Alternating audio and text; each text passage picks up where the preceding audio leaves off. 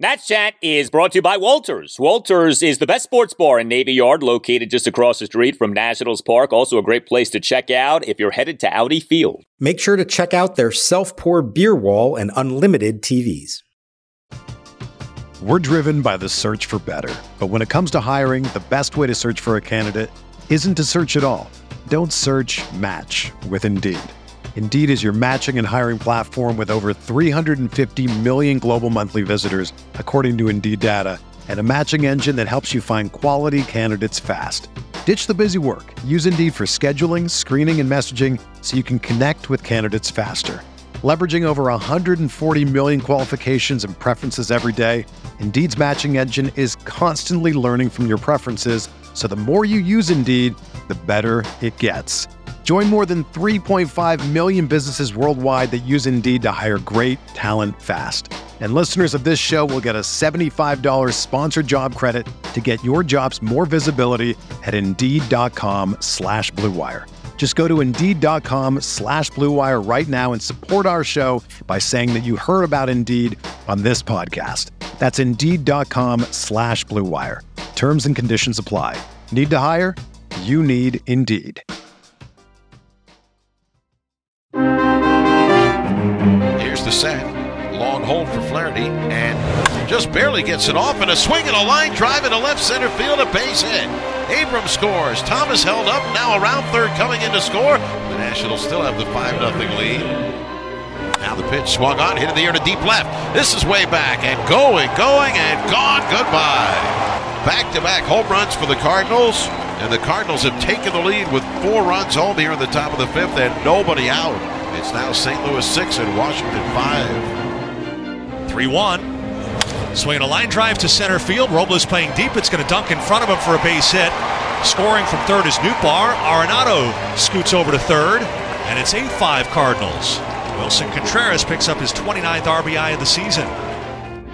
And welcome to Nats Chat for Tuesday, June 20th, 2023, along with MASNsports.com Nationals insider Mark Zuckerman, who was at Nationals Park. I'm Al Galdi, host of the Al Galdi podcast. You know, Mark is a big Phoenix Suns fan. I'm a big Wizards fan. If you, during this installment of the podcast, notice like an underlying tension between us, it's because my Wizards are trading Bradley Beal to his Suns for pennies on the dollar, and because the son of Bradley Beal's agent is the CEO of the Suns, in a major conflict of interest. Don't get me started on that, although that might make for a more pleasant conversation than what happened with the Nats on Monday. The Nats blew a 5-0 third-inning lead in what ended up being an 8-6 loss to the St. Louis Cardinals at Nationals Park in Game 1 of a 3-game series. The Nats now have lost 15 of their last 19 games. The Nats now are 27-44. That is the worst record in the National League. Coming up later in the show, a special treat,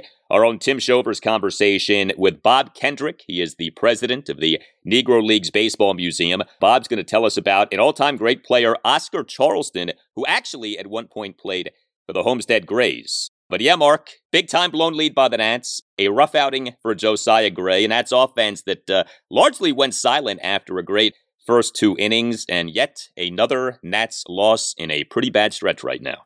Well, if Bradley Beal helps lead the Suns to their first ever NBA title, I think it's all worth it, and I don't care about conflicts of interest or any of that. But I guess that's not what you really want to talk about here today, no? Well, we can talk about it. I mean, it might be more fun than this Nats conversation, but I don't think that that's what people tuned into. All right, I guess we'll talk Nats. You know, this is frustrating now. We're in a stretch here where it doesn't seem like anything can go the right way for them. And on the days when they pitch, they don't hit and they lose a game 4-2. On a day when they bust out of the gates, 5-run lead, Josiah Gray on the mound, what more could you ask for? No, they still find a way to lose that game. There is nothing going right for this team right now. There may be some individuals doing good things. There may be moments within games that are encouraging, but it's hard to look at the end result and not be incredibly frustrated.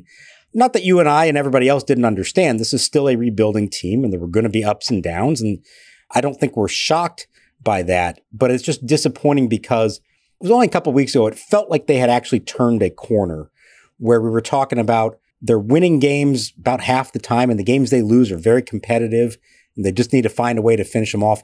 Well, and now in this stretch, it feels hopeless very often for them, no matter the opponent, whether it's the Dodgers or Braves, the good teams they're playing, or in this case, the Cardinals, who are one of the worst teams in the National League, believe it or not, this year. So I think that's what makes it frustrating more than anything, is that what happened to all that goodwill, all those positive direction that it seemed like these guys were going just a few weeks ago. It feels like it's all gone here in the span of, 2.5 weeks. Well, we preached at the start of the season to, as best you can, divorce yourself from the outcomes of these games, because the rebuild, certainly in this season, is far more about individuals doing well, potential building blocks doing well, than the rebuild is about wins and losses. But I think one of the really tough things about this stretch for the Nats right now is that a decent number of the building blocks are not doing so well. C.J. Abrams had a good day on Monday, so that was good, but he overall is not doing well. Keibert Ruiz overall is not doing well. And we have the likes of Josiah Gray and Mackenzie Gore now in these kind of weird places of those guys are not doing as well as they were earlier this season, kind of teetering a little bit. And with Josiah Gray lately, and we've been talking about this, the results have maybe been okay, but the process has been troublesome. And on Monday, what you got was a game in which the results were not okay. Josiah Gray had maybe his worst outing of the season in this game on Monday. And understand who the Nats were playing on Monday. The St. Louis Cardinals are one of the worst teams in baseball this season, one of the biggest disappointments in baseball this season. So Josiah Gray on Monday, 6 runs in 5 innings. He gave up 9 hits, 2 home runs, a triple, a double, and 5 singles. Now, he did have 6 strikeouts versus 1 walk. He did throw a pretty good number of strikes, 102 pitches, 64 strikes versus 38 balls. So actually, the peripherals for Gray on Monday weren't so bad, but the giving up of 9 hits was bad, and the giving up of 6 runs in 5 innings was bad. Top of the third, Gray allowed 2 runs. He gave up a leadoff single by Paul DeJong to center field, gave up a stand-up RBI triple by Tommy Edman to deep center field to cut the Nats' lead to 5-1. Center fielder Victor Robles, off initially coming in on the ball, ended up seeing the ball bounce off his extended backhanded glove while leaping on the warning track, and then Gray gave up a 1-out RBI single by Paul Goldschmidt to center field to cut the Nats' lead to 5-2. Top of the 5th, Gray allowed 4 runs, all of which came over 4 hits to begin the inning. 3 of the hits extra base hits. Leadoff double by Paul DeJong down the right field line. Gray gave up a single by Tommy Edman to right field, despite him having been down at 1.02. And then came back-to-back home runs. Gray gave up a game-tying 3-run homer by Brendan Donovan to right field to tie the game at 5, and Gray gave up a solo homer by Paul Goldschmidt to left field for a 6-5 Cardinals lead. This was a rough one for Josiah Gray. And it's because primarily the old bugaboo for him, the home run, has come back. Remember, all throughout the first 2 months of the season, we said, hey, he's done a great job of flipping the home run totals from last year. Can he keep that up? Or is this going to become a problem again come summertime? And you know what? It has become a problem again. 6 homers allowed now in his last 4 starts. And these were costly home runs. There are solo shots every once in a while that you say, okay, you live with it. These were bad home runs at a bad moment in a game that was right there for them, that they were in control of, and Josiah Gray gave it right back to the Cardinals. The home run to Donovan on a fastball in, and then seconds later, the home run to Goldschmidt on a hanging curveball. And, that part of it's troubling because we are seeing a return of really what was his biggest issue last year. The other part of this that's troubling to me is the first 2 innings, he cruises through them, 30 pitches, 19 strikes. They give him a 5-run lead. What do you want to do after that? Throw strikes, get quick outs, maintain that lead. And he said that's what he was trying to do. The problem is he did not do a good job of it. Over his final 3 innings, he threw 72 pitches. That is astronomical. And while there was only the 1 walk, like you said, there were a lot of deep counts. He was falling behind, getting into bad counts, and having to put pitches over the plate that were hit quite hard in a lot of those cases. So I think that's the discouraging part. Last week in Houston, he gave up a couple homers. He still managed to get through 7 innings. And we said, hey, you know what? That's actually a pretty good sign from him. No walks, 7 innings, kept the pitch count down. That's where you say the process, you're excited about the process, even if the results were not great. In this one, I'm troubled by the process as well. If you had told me after 2 innings that one of these 2 starters was going to reach the 7th inning, I would have said it's Josiah Gray no matter what. And no, instead it was Jack Flaherty who reached the 7th inning, and Josiah Gray was knocked out after the 5th, already over 100 pitches. Working backwards, here now are your final lines for Josiah Gray over his last handful of starts. And, final lines aren't always all telling, but I think in this case they are. 6 runs in 5 innings on Monday, 4 runs in 7 innings in the previous start, 1 run in 5 innings in the start prior to that, although he in that start issued 4 walks and issued a staggering 4 wild pitches, 4 runs in 5 in the 3rd innings in the start prior to that, 2 runs in 4 innings in the start prior to that, 1 run in 5 innings in the start prior to that, but he in that game issued a staggering 6 walks. There's been a lot to sort of harp on lately with these Josiah Gray outings. Either the outing isn't good from a run prevention standpoint, or the outing maybe is all right from a run prevention standpoint, but you see things that are troublesome. 6 walks, 4 walks, and 4 wild pitches. Just things that don't sit right. So, he's a young pitcher. It's not linear in terms of the progress. But here's something to consider. Josiah Gray this season, first 10 starts, ERA at 2.65. Josiah Gray now, over his last 5 starts, ERA of 5.81.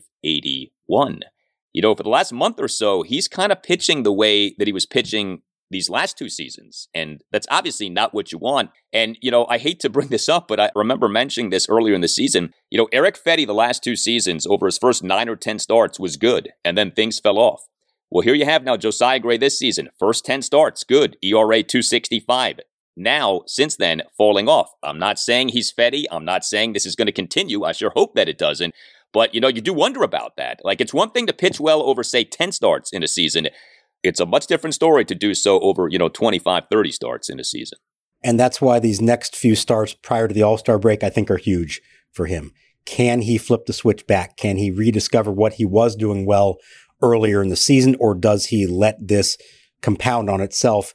And all of a sudden he goes into the All-Star break with an ERA over 4. And we have a very different feeling about how this season is going for him. I think it's a good test for him. We've seen him tinker with a lot of different kinds of pitches. He threw 6 different types of pitches in the first 2 innings alone in this game and was using them throughout. He's got to figure out what works for him, what doesn't work for him, how to be in the strike zone like he has been the last 2 starts, but effectively in the strike zone. It's not good enough just to put the ball over the plate, especially when you get hit as hard as he did in this one. So there is some real stuff for him to work on, and I think this is an important test for him, not just as it pertains to trying to win a few games or lower the ERA before the All-Star break, but to really show that he can make adjustments, see what he's doing wrong, improve upon that, and leave a much better taste in everyone's mouths as they head out for the All-Star break in 3 weeks. Right before the end of the Nats season in late September, Bruce Springsteen is coming to Nationals Park. If you're trying to find tickets to the concert, check out the Game Time app. Buying tickets to your favorite events shouldn't be stressful. Game Time is the fast and easy way to buy tickets for all the sports, music, comedy, and theater near you. It's the fastest growing ticketing app in the country for a reason. Get images of your seat before you buy so you know exactly what to expect when you arrive. Snag the tickets without the stress with Game Time. Download the Game Time app, create an account, and use code NATSCHAT for $20 off your first purchase. Terms apply. Again, create an account and redeem code NATSCHAT for $20 off. Download Game Time today. Last minute tickets, lowest price, guaranteed. Hey guys, it's Al Galdi for Window Nation. Well, we all know what summer means. Summer means baseball. Summer usually means more home runs in baseball, but summer also means heat and humidity and your energy bills being rather high due to your air conditioning working extra innings. It is time to beat the heat with Window Nation's summer sale. Save thousands of dollars with an outstanding offer. No money down, no payments, and no interest for 2 years. Plus, Window Nation will give you 2 free windows for every 2 windows that you buy. All you have to do is call 866-90-NATION or visit windownation.com and tell Window Nation that you want the deal that you heard about from Al Galdi on the Nats Chat podcast. Increase the value of your home by up to $12,000. Hey, make your neighbors jealous. Who doesn't want to do that? Again, the Window Nation summer sale. No money down, no payments, and no interest for 2 years. Plus, 2 free windows for every 2 windows that you buy. And this goes for any style of window. from Window Nation. 866-90Nation or visit windownation.com. That's 866-90Nation or windownation.com. And make sure that you tell Window Nation that Al Galdi sent you. Hey Nats Chat listeners, here to tell you about Bird Dogs, the world's most comfortable pants. Bird Dogs make you look good. Bird Dog shorts also do the exact same thing as Lululemon, but fit way better. They also fit better than regular shorts that are made of a stiff, restricting cotton. Go to birddogs.com/pool and enter promo code POOL, that's spelled POOL, for a free Yeti-style tumbler with your order. That's birddogs.com/pool for a free Yeti-style tumbler. You won't want to take your Bird Dogs off, we promise you. 18 out of 66 for the year, 4 doubles, 2 homers, 11 knocked in. A swing and a line drive into right center field, a base hit. This is going to score both runners. Candelario in easily from third. Here comes Meneses in to score on a line drive base hit into right center field. Play back by Lars Nootbaar. Corey Dickerson with a 2-run single, and the Nationals put the crooked number up here in the bottom of the first inning. It's Washington 3 and St. Louis nothing. So Josiah Gray on Monday was not good. Also not good on Monday was the Nats offense off a great start to the game. The Nats over the first 2 innings scored 5 runs. The Nats over the final 7 innings scored a mere 1 run. The Nats for the game totaled 11 hits. 8 of the 11 hits came over the first 2 innings. We have seen this before. The Nats can actually get off to really good starts to games, but then the offense can go silent. And in a lot of ways, that's what happened on Monday. But I think what sticks with me the most from this game, from a Nationals offensive perspective, is the Nats running themselves into multiple outs. And, when this was happening, the Nats were, for the most part, leading. And so you say to yourself, okay, that's not the end of the world. But boy, I sure hope that the running into outs doesn't come back to bite the Nats. And sure enough, it did. So Corey Dickerson, he in this game, 1 for 4 with a good 2-run single. Dickerson in an Nats 3-run first, a 2-out first pitch, 2-run single to right center field for a 3-0 Nats lead, although he then was thrown out in his attempt to advance to third base on Dominic Smith's 2-out single to right field for the 3rd out. Luis Garcia, so he had an interesting game on Monday, 1 for 3 with 4 RBI. He had a 2-run single, an RBI sac fly, and an RBI groundout. Kind of an odd composition for a 4 RBI performance. Garcia in an Nats 2-run second, a 1-out 2-run opposite field single to left center on a 1-2 pitch for a 5-0 lead. But he then was thrown out at second base in his attempt to stretch the single into a double. This was kind of interesting. He overslid the bag in sliding around the initial attempted tag by the Cardinals second baseman Nolan Gorman. Garcia initially was ruled safe, but the Cardinals successfully challenged the play. Garcia heading for second, the throw there. He gets around the tag and he's safe. I think he's probably going to be called out here. Did his hand come off to celebrate? The call is overturned. The runner's out. And of course, if the Nats in a game made multiple outs on the base paths, one of those outs surely had to have been made by Victor Robles. And yes, that did happen on Monday. Robles in this game, 1 for 4 with a double. Bottom of the 4th, a 1-out first pitch double on a chopper down the left field line. But he then got doubled up at second base on a 1-out first pitch, 3-6 line-out double play off the bat of C.J. Abrams. The Robles out was a little tricky because Abrams scorched that ball. But still, that's not an out that you need to be making, and yet that out was made. You had the Dickerson out, the Garcia out.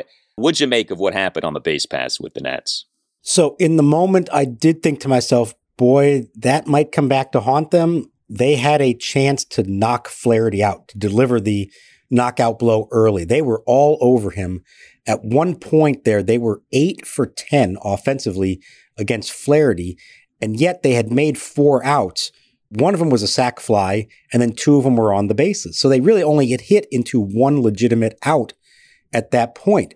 So there was an opportunity. Yes, the 5 runs are great, but there was an opportunity to really deliver the knockout blow. And so I didn't love that part of it. Now, I asked Davey about this after the game, and he actually said that those 2 in particular don't bother him a lot. I don't mind those at all. Because that was a case of being aggressive and trying to take an extra base on hits and things like that. So he didn't really take issue with those. And the Garcia one, like you said, he actually did a great job avoiding the tag if he had just held on to the base it would have been fine in the end, and we'd be complimenting him for a great slide. Dickerson, I didn't love just because this is a guy who is not a speedster, and he dealt with an injured calf. And so I don't know that you're trying to force the issue with Corey Dickerson to try to take an extra base. And again, that ended an inning that could have kept going and produced more runs.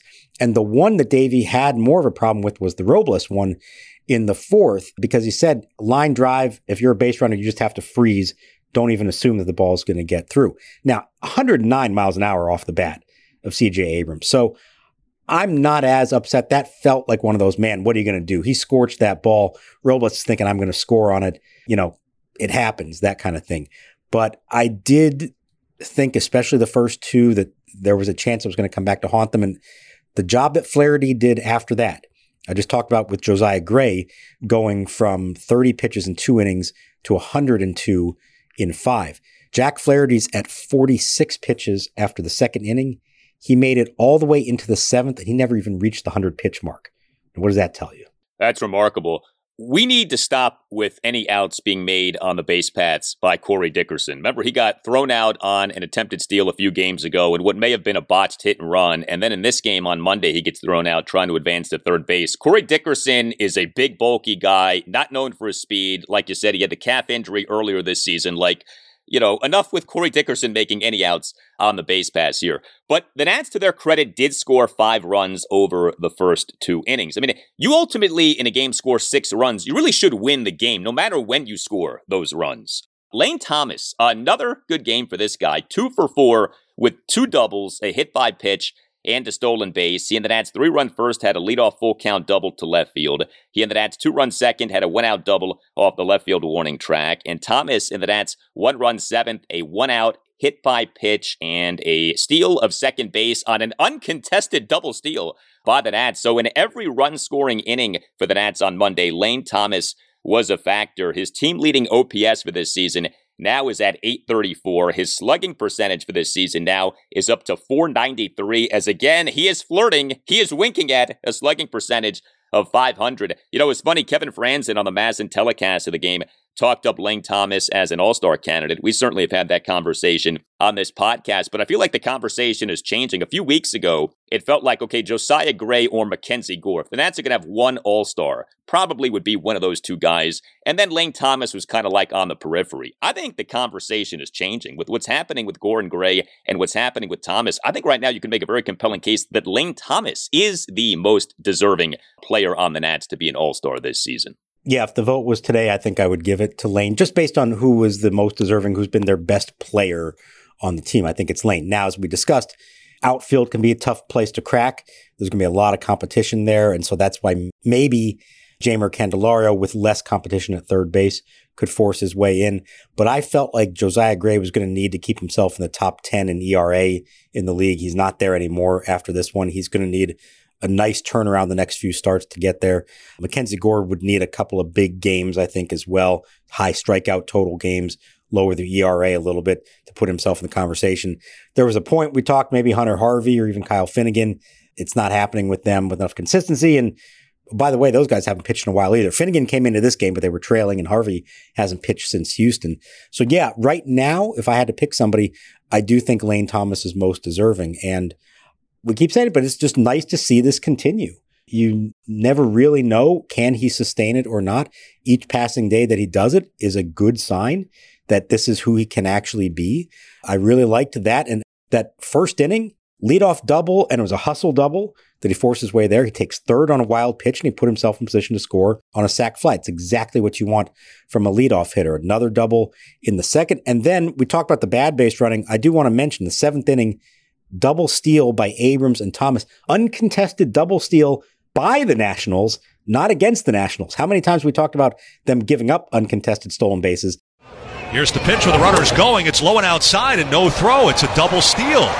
So how about that? The Nationals, who are not normally aggressive on the base pass, pull off the double steal on the first pitch from Cabrera. This was a great job by the two of them to read that, get the good jump in a game that was still competitive, and there was a chance there for them to put something together in the 7th and flip that game back in their favor. It wasn't those two guys' fault. They just couldn't drive them in after that. But that was a nice moment to see them be aggressive and smartly aggressive to take those 2 bases with the Cardinals completely unaware of what was going on. Was very good to see that. Lane Thomas now this season in the first innings of games, I love tracking this, he has an OPS of 1,227. The guy has been otherworldly in first inning plate appearances this season. Batting average 457, on base percentage of 510, slugging percentage of 717. He has been one of the best first inning batters in baseball this season. And I do think that there's a good amount of value in that. Obviously, you want to protect leads, like 5-0 leads after 2 innings, but getting those leads is good, and Lane Thomas helps you do that. Good to see Jeimer Candelario be back in the lineup for the Nats on Monday. He was out there as the Nats starting third baseman and number 3 batter, returned from a 1-game absence caused by a right thumb bone bruise. He went 2 for 4 with a couple of singles. And nice to see C.J. Abrams, who, as we have discussed, has been reeling as a batter, actually get on base 3 times on Monday. He went 2 for 3 with 2 singles, a walk, and a stolen base. He had a good plate appearance, in particular in the 2-run second, a 1-out single to right field, despite having been down in the count at 1.12. He had that aforementioned 109-mile-per-hour liner. I thought it was notable, Davey, during his post-game session with you guys, singling out Abrams for having a good day. Man, you talk about someone needing to have a decent offensive day. Abrams certainly needed one. Yeah, he did, and it was good to see him get on base in a variety of different ways. You said a good quality at bat in the second, drawing a walk, something he doesn't do a whole lot. In the 7th, beating out an infield single. In the 9th, and then the best contact he had all day, and it's too bad that he wasn't rewarded for it. But if he keeps doing that, he will hit pay dirt more often than not. You're not going to hit a ball 109 miles an hour that often into outs. So whatever he did in that bat, stick with it. A good day for him, and you're right, he needed one like that. Nats bullpen on Monday. 4 Nats relievers combined to allow 2 runs in 4 innings. Jordan Weems, another impressive outing. He's had himself a good last few days here. A perfect top of the 6th with 2 strikeouts. Then did come Carl Edwards Jr. He in the top of the 7th allowed 2 runs on 2 walks and then 2 singles for an 8-5 Cardinals lead. I mean, again, the Nats were up 5-0. The Cardinals then scored 8 unanswered runs in this game. And specific to Edwards' appearance, the second walk and the 2 singles all came with 2 outs. Edwards threw 30 pitches, just 15 strikes versus 15 balls. Then we had Chad Kuhl, and I was fascinated by this appearance by Chad Kuhl. So first of all, we're seeing a lot of Chad Kuhl these days, not so much of Hunter Harvey and Kyle Finnegan, but Kuhl in this game, a scoreless top of the 8th, despite issuing a walk and a hit by pitch. He threw 17 pitches, 6 strikes versus 11 balls.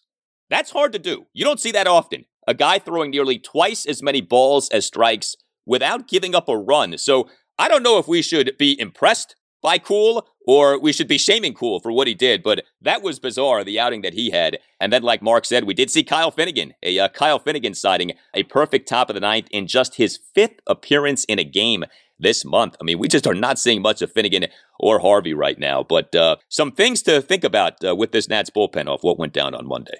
Well, and this was one of those cases, and we've talked about this. They're down 2 runs in the 8th inning. Game is still potentially there for the taking. And we know that Davey's not going to go to his top relievers, generally speaking, in that kind of spot. But the fact that Harvey and Finnegan both had not pitched since Thursday in Houston made me pause and say, should you just throw them both out there? 1 for the 8th, 1 for the 9th. Try to keep the deficit where it is, and maybe you've got a comeback in you. So instead, he goes to Kuhl. And they got away with it because they didn't score any runs. But like you said, not a real clean inning at all. And I think Davey was probably spooked at the idea of putting him back out there for a second inning after that. So now you do use Finnegan, and he keeps the deficit there, and it still didn't work in the end because they didn't do anything offensively. But Hunter Harvey has not pitched now since Thursday, and I felt like maybe this was the time just to push that button and say, hey, yeah, we're down 2 runs. Let's try to clamp this thing down and give ourselves the best chance possible. Let's go Harvey in the 8th, Finnegan in the 9th. You know, I get why he doesn't do that. It's not some egregious mistake, anything like that. If they are in a position to win on Tuesday, you want to have him fresh and available. But given the way they've been used or haven't been used here in recent days, I felt like that might have been the time to go ahead and try something like that. You can justify all of Davey Martinez's bullpen deployments lately, right? Like that you can understand what he was thinking each time he put in a specific player into a specific game. But when you take a step back and you say, okay, how come Chad Kuhl now has pitched so much over these last few days and Hunter Harvey hasn't pitched at all?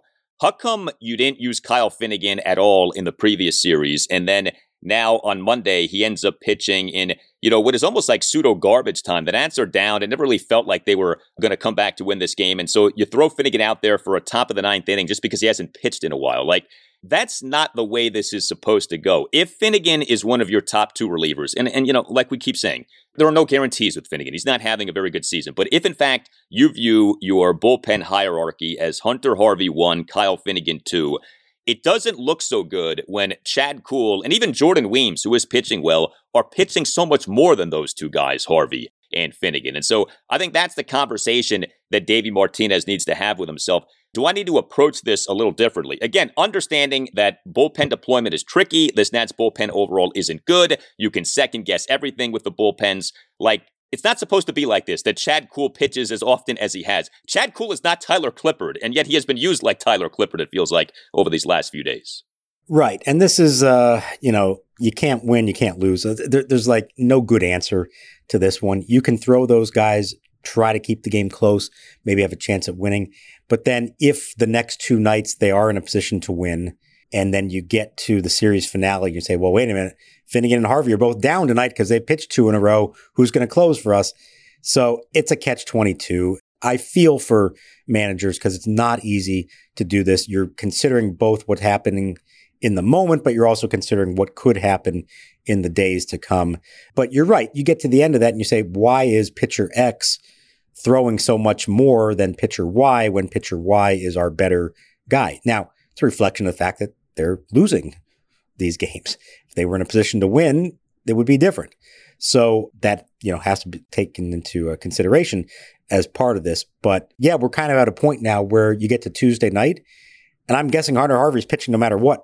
Whether they're ahead by a bunch, tied, or trailing by a bunch, he needs to pitch now, which is a funny thing to think, given that not that long ago, he couldn't pitch at all because he'd been used so much. You tell us what you think. Hit us up on Twitter @Nats_chat. You can email the podcast to natschatpodcast@gmail.com, including if you would like to sponsor the show. We'd love to have you on board. Hit up Tim Shover, see what we can do for you. That email address again is natschatpodcast@gmail.com. We have a new website. You can check that out, natschatpodcast.com. You can order yourself a Nats Chat Podcast t-shirt at that site. Again, natschatpodcast.com. All Nationals radio highlights on Nats Chat are courtesy of 106.7 The Fan. A thank you to Tim Newmark for the Nats Chat podcast music. Visit timnewmark.com. For Mark Zuckerman, I'm Al Galdi. We thank you for listening. We'll talk to you next time on the Nats Chat podcast. And we send you now to our own Tim Shovers, his conversation with the great Bob Kendrick, the president of the Negro Leagues Baseball Museum.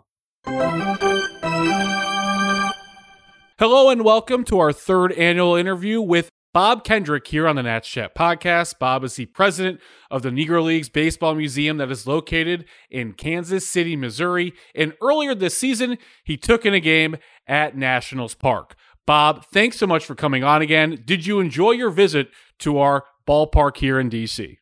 Oh, man, I always do. I had a great time. One of my board members invited me out to watch a game with him and a couple of his friends, and had a great opportunity to enjoy a game, which I don't get to do too often because usually when I'm at the ballpark, I'm working.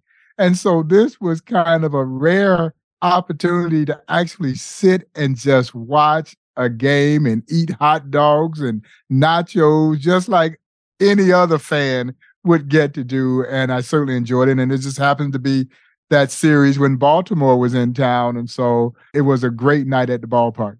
You've joined us here on this podcast every Juneteenth episode so far in our brief history here at Nats Chat. We're in season 3. In 2021, join us to discuss Josh Gibson. And last year we spoke about Ray Brown. This year we head to the outfield to shine a spotlight on one of the all-time great baseball players many of you have probably never heard of in Oscar Charleston. Bob, what should our listeners know about the great Oscar Charleston?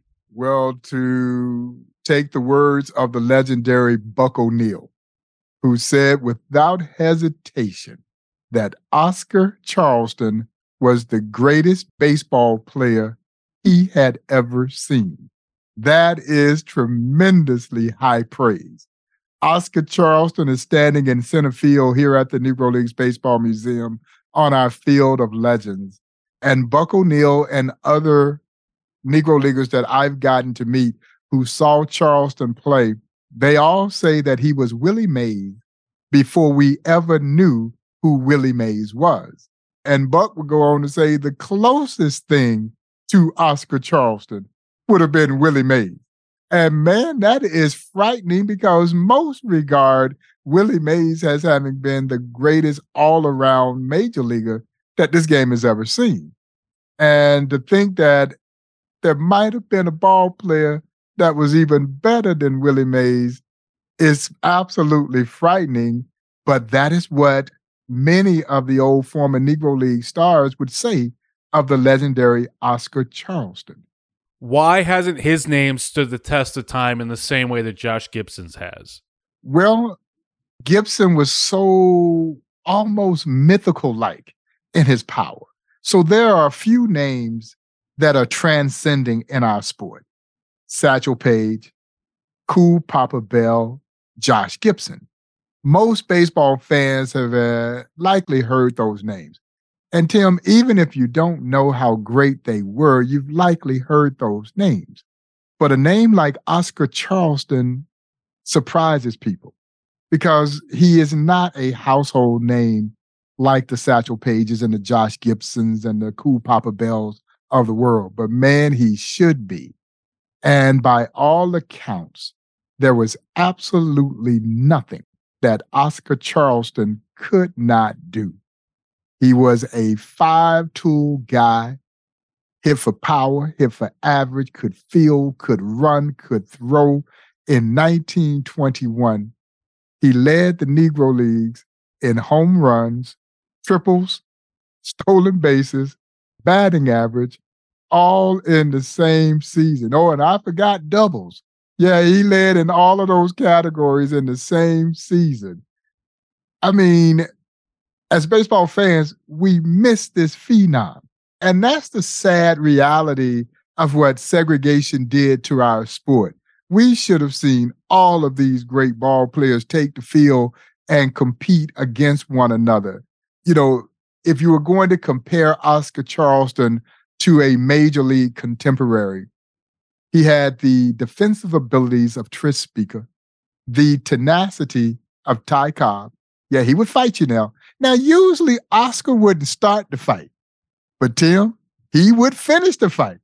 Yeah, and the power of Babe Ruth rolled into one dynamic package, and Buck O'Neil says he never saw a center fielder who could go back on a ball the way Charleston could, including the great Willie Mays.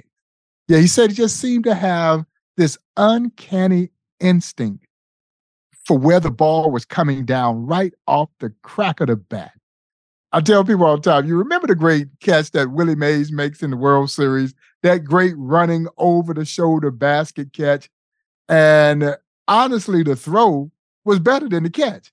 But because of the magnitude of the moment, that's the World Series, and he literally had to run a country mile. You know, that's going to be a home run in virtually every other ballpark except the Polo Grounds. But all the old-timers say, had that been Oscar Charleston, Tim, he would have been waiting for that ball to come down.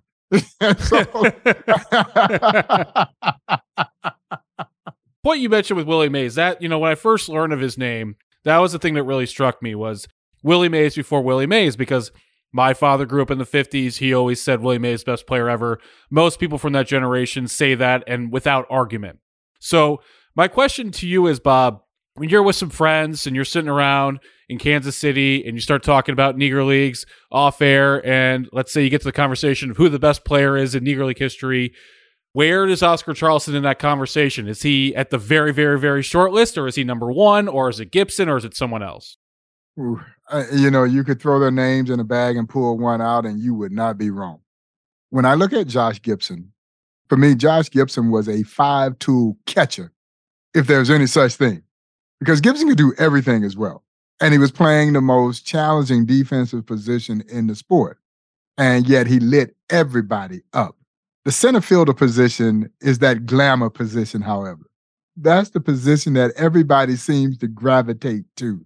You play center field. That's why so many people believe that Mays was better than Henry Aaron.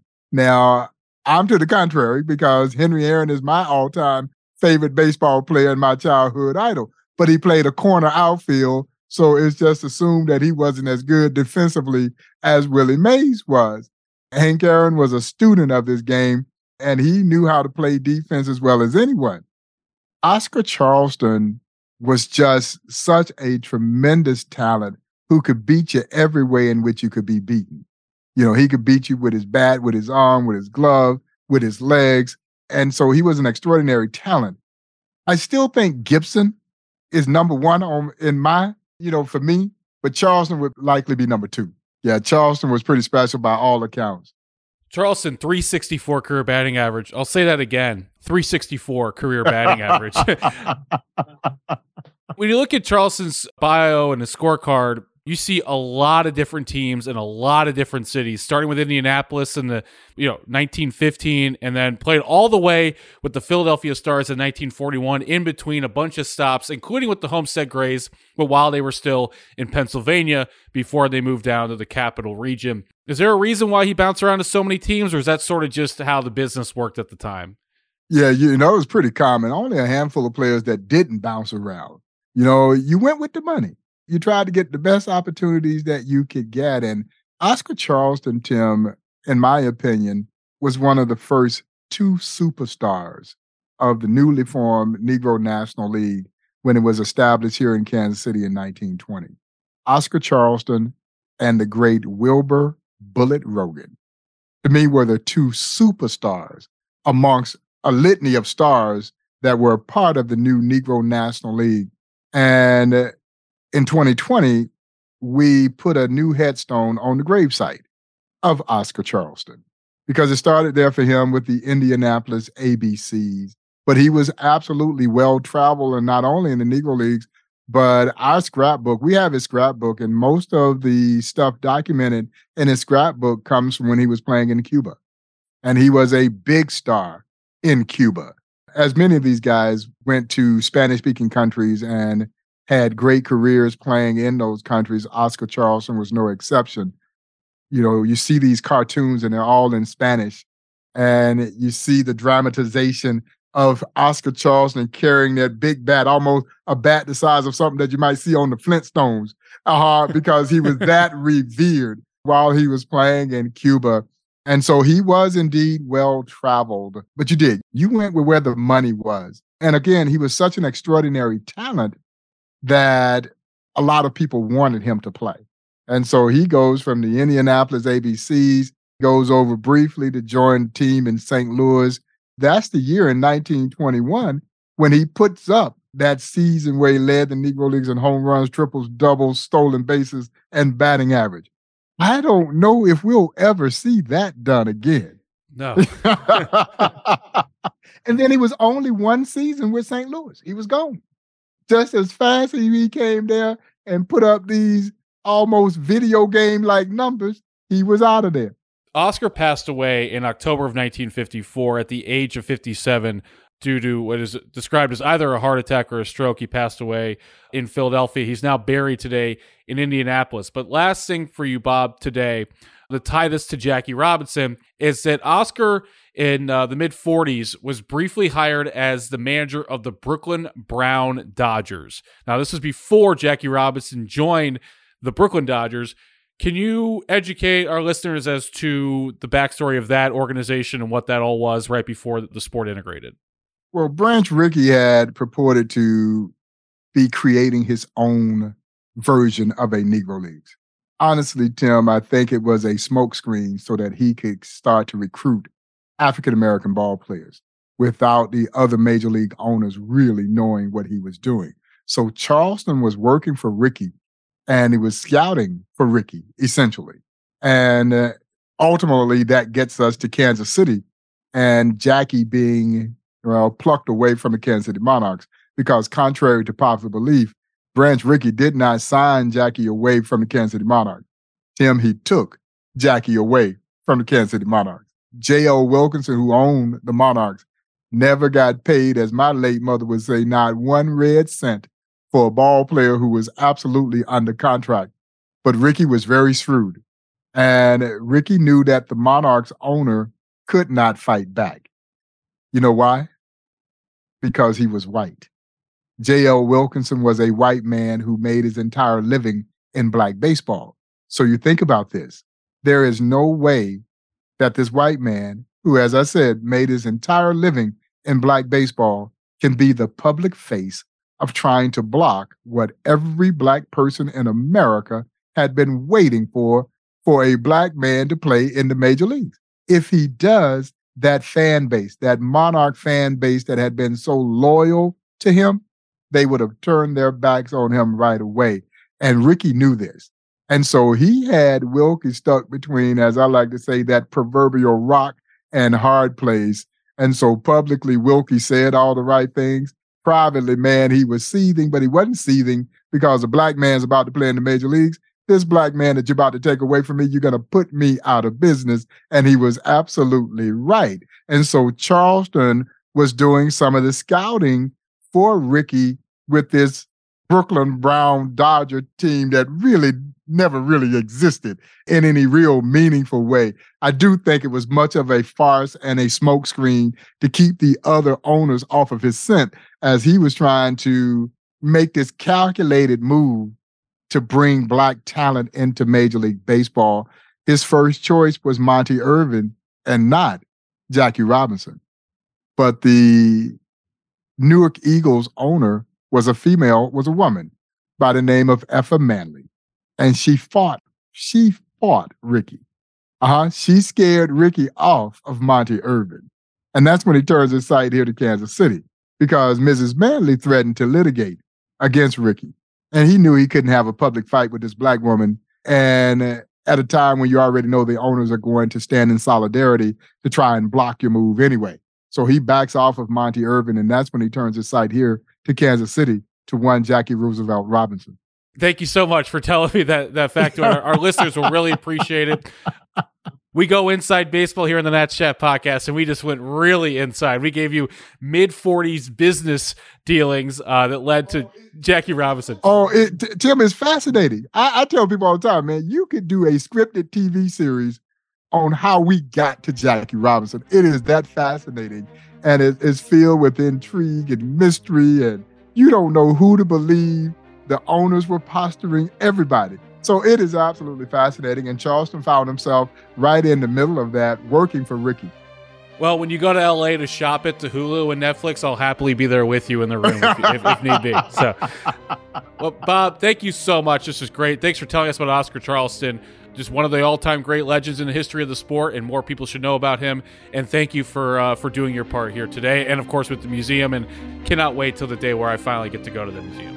Well, I'm looking forward to welcoming you here to the museum. And thanks again for giving me kind of a platform to talk about heroes like the great Oscar Charleston.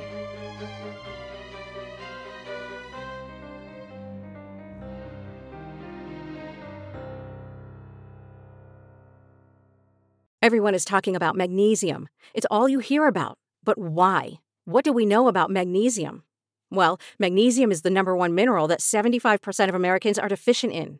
If you are a woman over 35, magnesium will help you rediscover balance, energy, and vitality. Magnesium supports more than 300 enzymatic reactions in your body, including those involved in hormonal balance.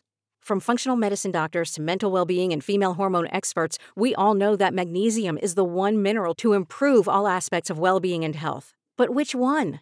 Magnesium Breakthrough from Bioptimizers, the trusted choice recommended by leading experts with 7 best-absorbed forms of magnesium to ensure your body receives the support it needs for overall well-being. Go to bioptimizers.com/balance today and use code BALANCE10 for 10% off. Support your journey to wellness at bioptimizers.com/balance. Magnesium Breakthrough from Bioptimizers, your foundation to optimal health and vitality.